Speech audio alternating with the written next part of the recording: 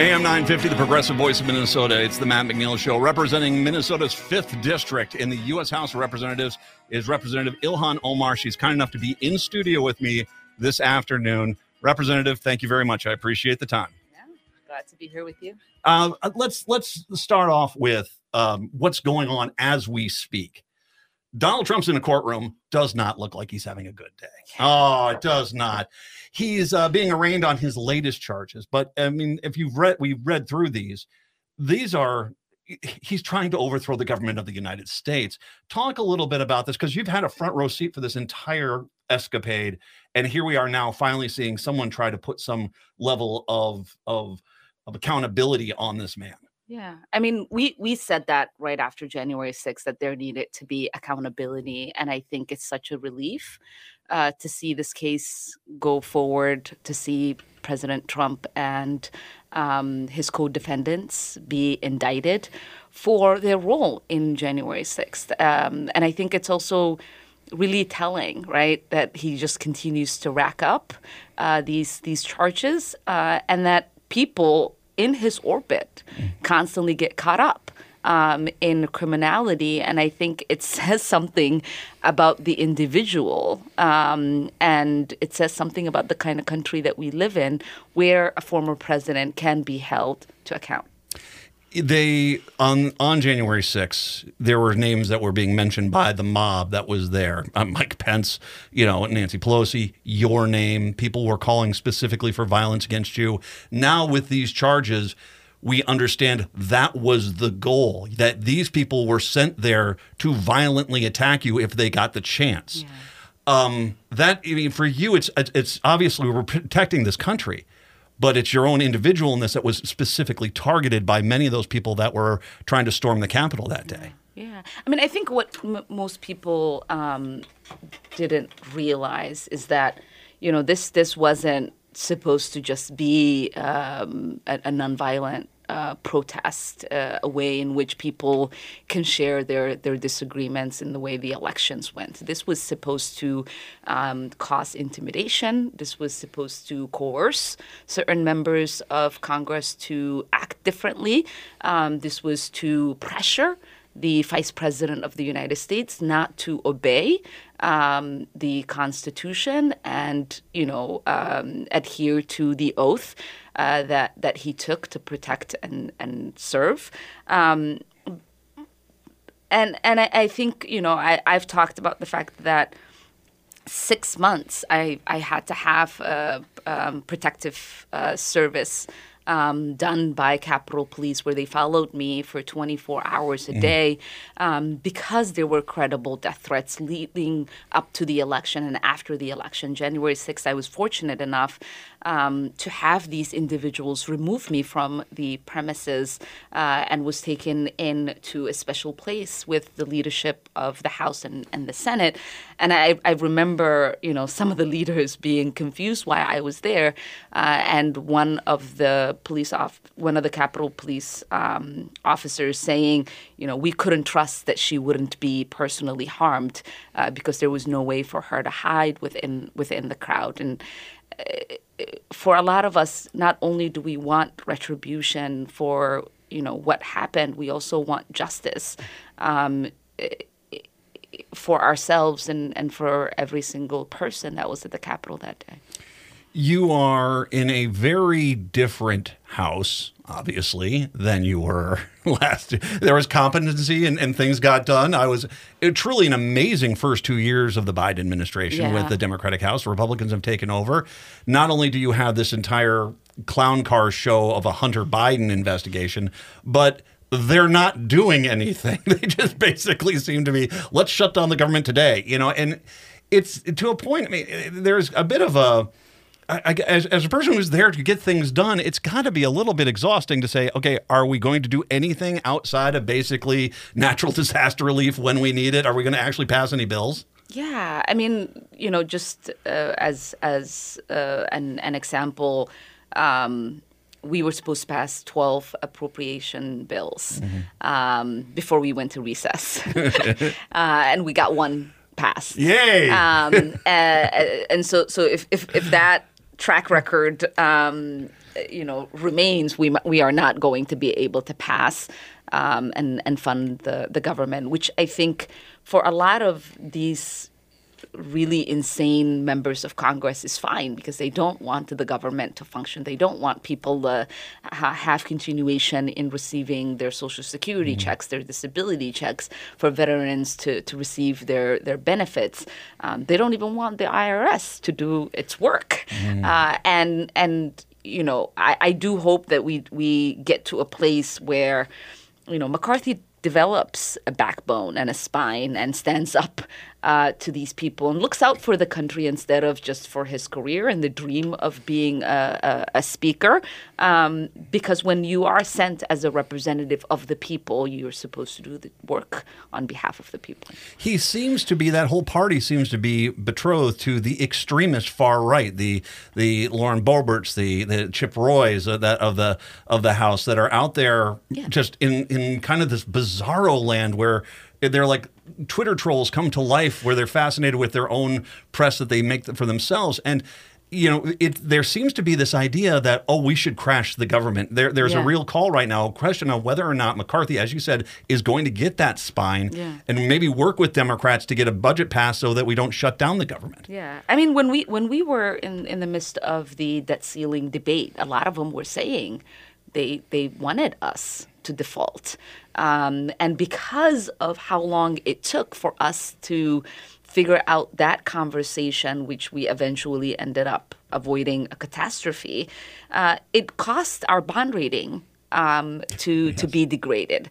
And, I am worried that they are going to be thinking politically only and lead to a government shutdown in the hopes that they will mess up the economic recovery that Democrats have been focused on. In those 2 years, the first 2 years of the Biden administration, we passed an infrastructure bill. Everybody talked about passing an infrastructure bill, but Democrats got it done. Yes. We passed the Inflation Reduction Act, historic investments in addressing the climate crisis. We passed the CHIPS Act, bringing back manufacturing to the country. There's so many, the bipartisan gun violence prevention bill. There's so many really incredible policies that we passed that people are still waiting to feel its full impact, but it has really set us apart from the rest of the world, where many economies are still struggling while ours is in huge recovery mode. And we should mention the last time they did shut down the government under Ted Cruz and that crew, that it cost us billions. I mean, just to get things started back up again cost us billions.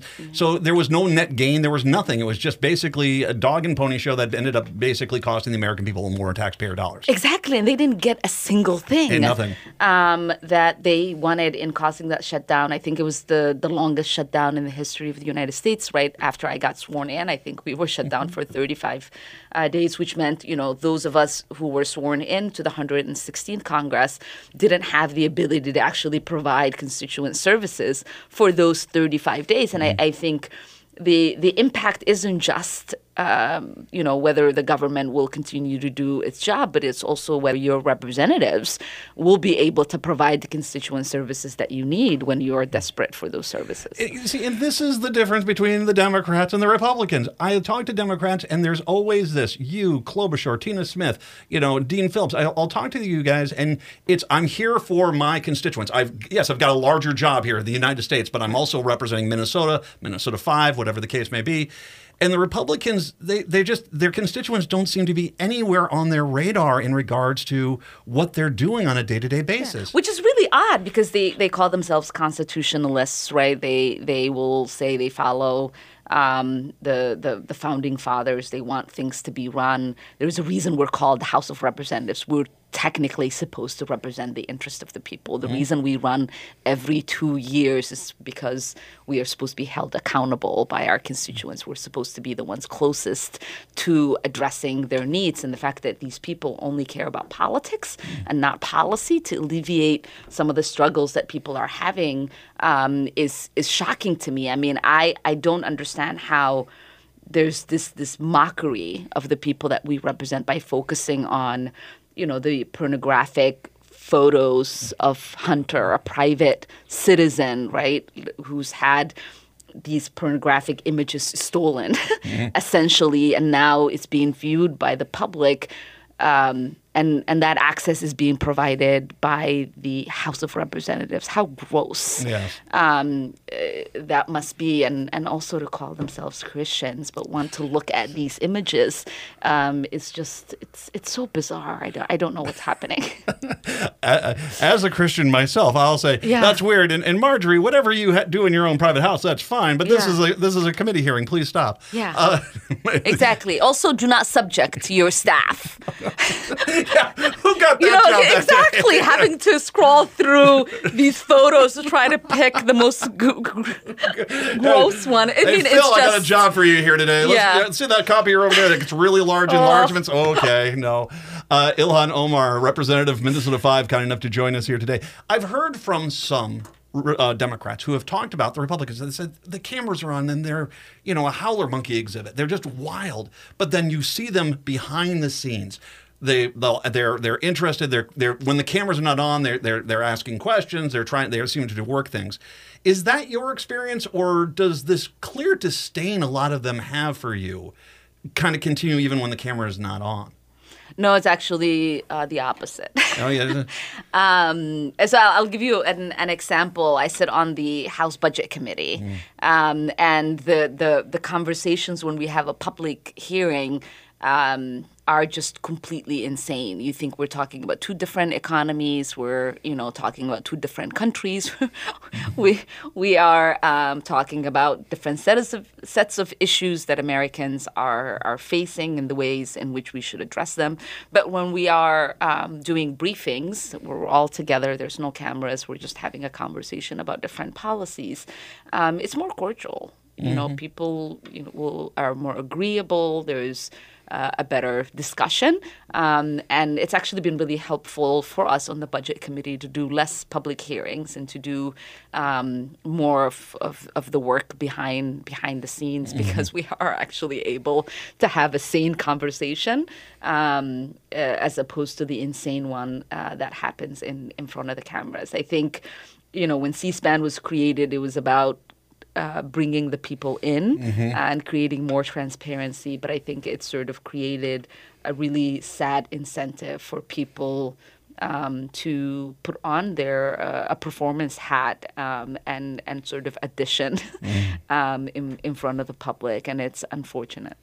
One of the things I want to talk about as well is you've been working on policy. We've had record heat across the country right now. Talk a little bit about that, because obviously I can't even comprehend Phoenix right now. I can't comprehend third-degree burns. You're sitting on the pavement. Yeah. We're getting to the point where you could fry an egg on the pavement as well. It's uninhabitable areas. Right. We're going to get to this point, and not only is it affecting the population, but crops, water supplies. This is a real serious problem. What have you been working on there in D.C. to try to address this? Yeah, I mean, I think the biggest problem for us has been, looking at states like Texas, where they've passed legislation to say any protective ordinances that have been created, if they are not in line with the state policies, cannot be enforced. So that means for, folks in Texas, if you live in a municipality where they have created an ordinance that gives you breaks during peak heat season, if you're working outdoors, to get as much break as you need to have water and to sit and to, be under shade, because we are human beings. We are not supposed to be, exposed to the sun in 116-degree weather, right? We look at what's happening in other countries. I remember when the World Cup was happening, everybody was talking about the working conditions in Qatar. We have that here in the United States. And Texas is just a glaring example of that. And so what we are trying to do is push OSHA to try to develop a nationwide policy in addressing work conditions when it comes to extreme weather.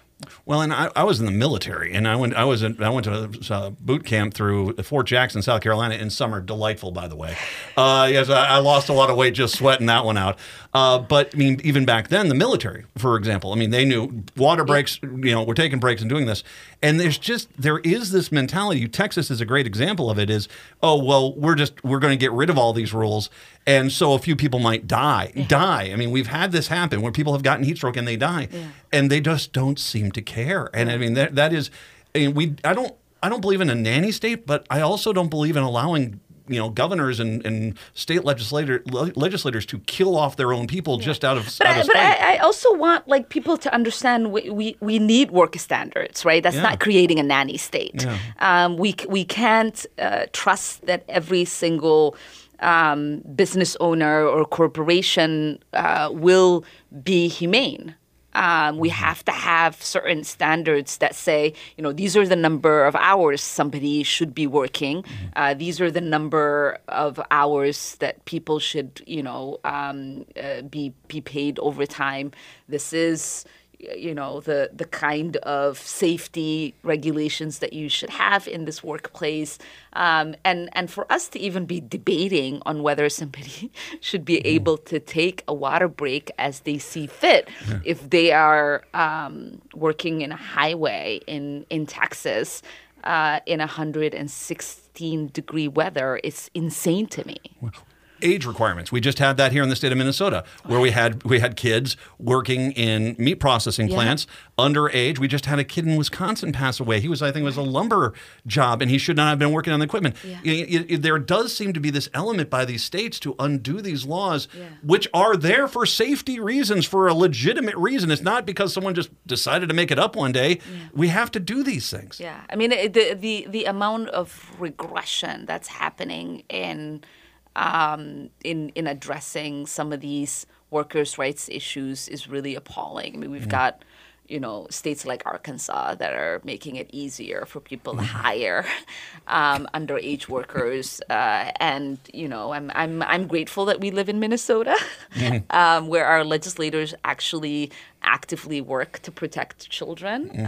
But it is really unfortunate, some of the things that we're seeing. And that's why we have to fight for these nationwide policies and federal regulation in this regard.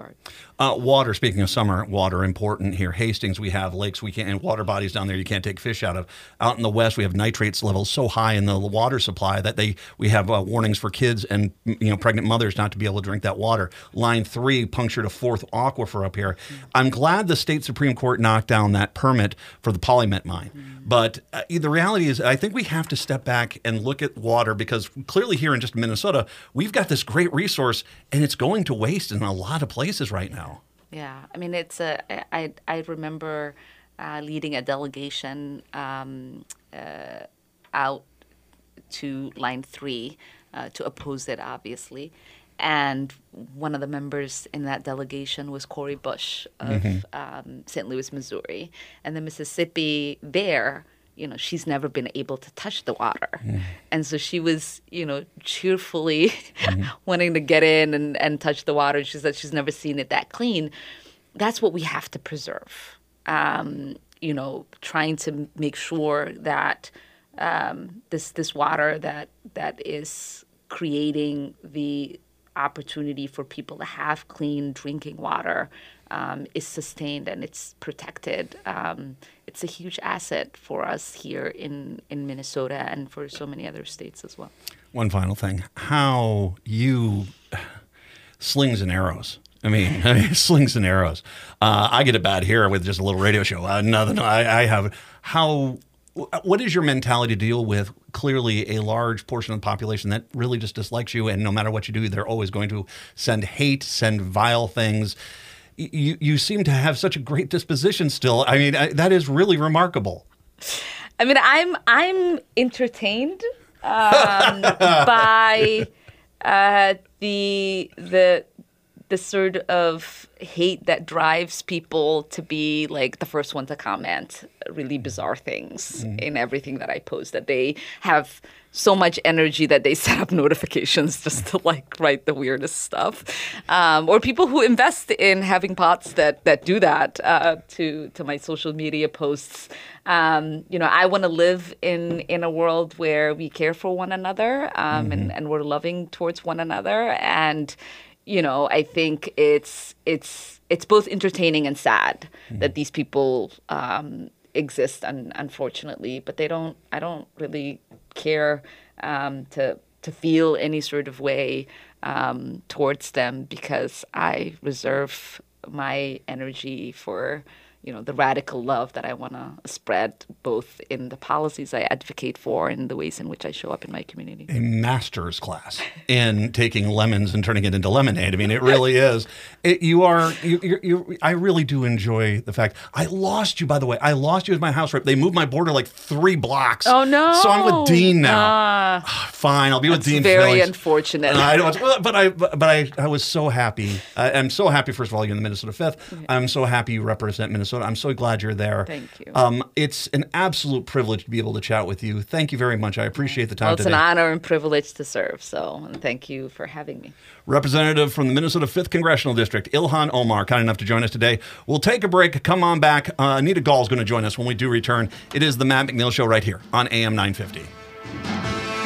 Yeah, man.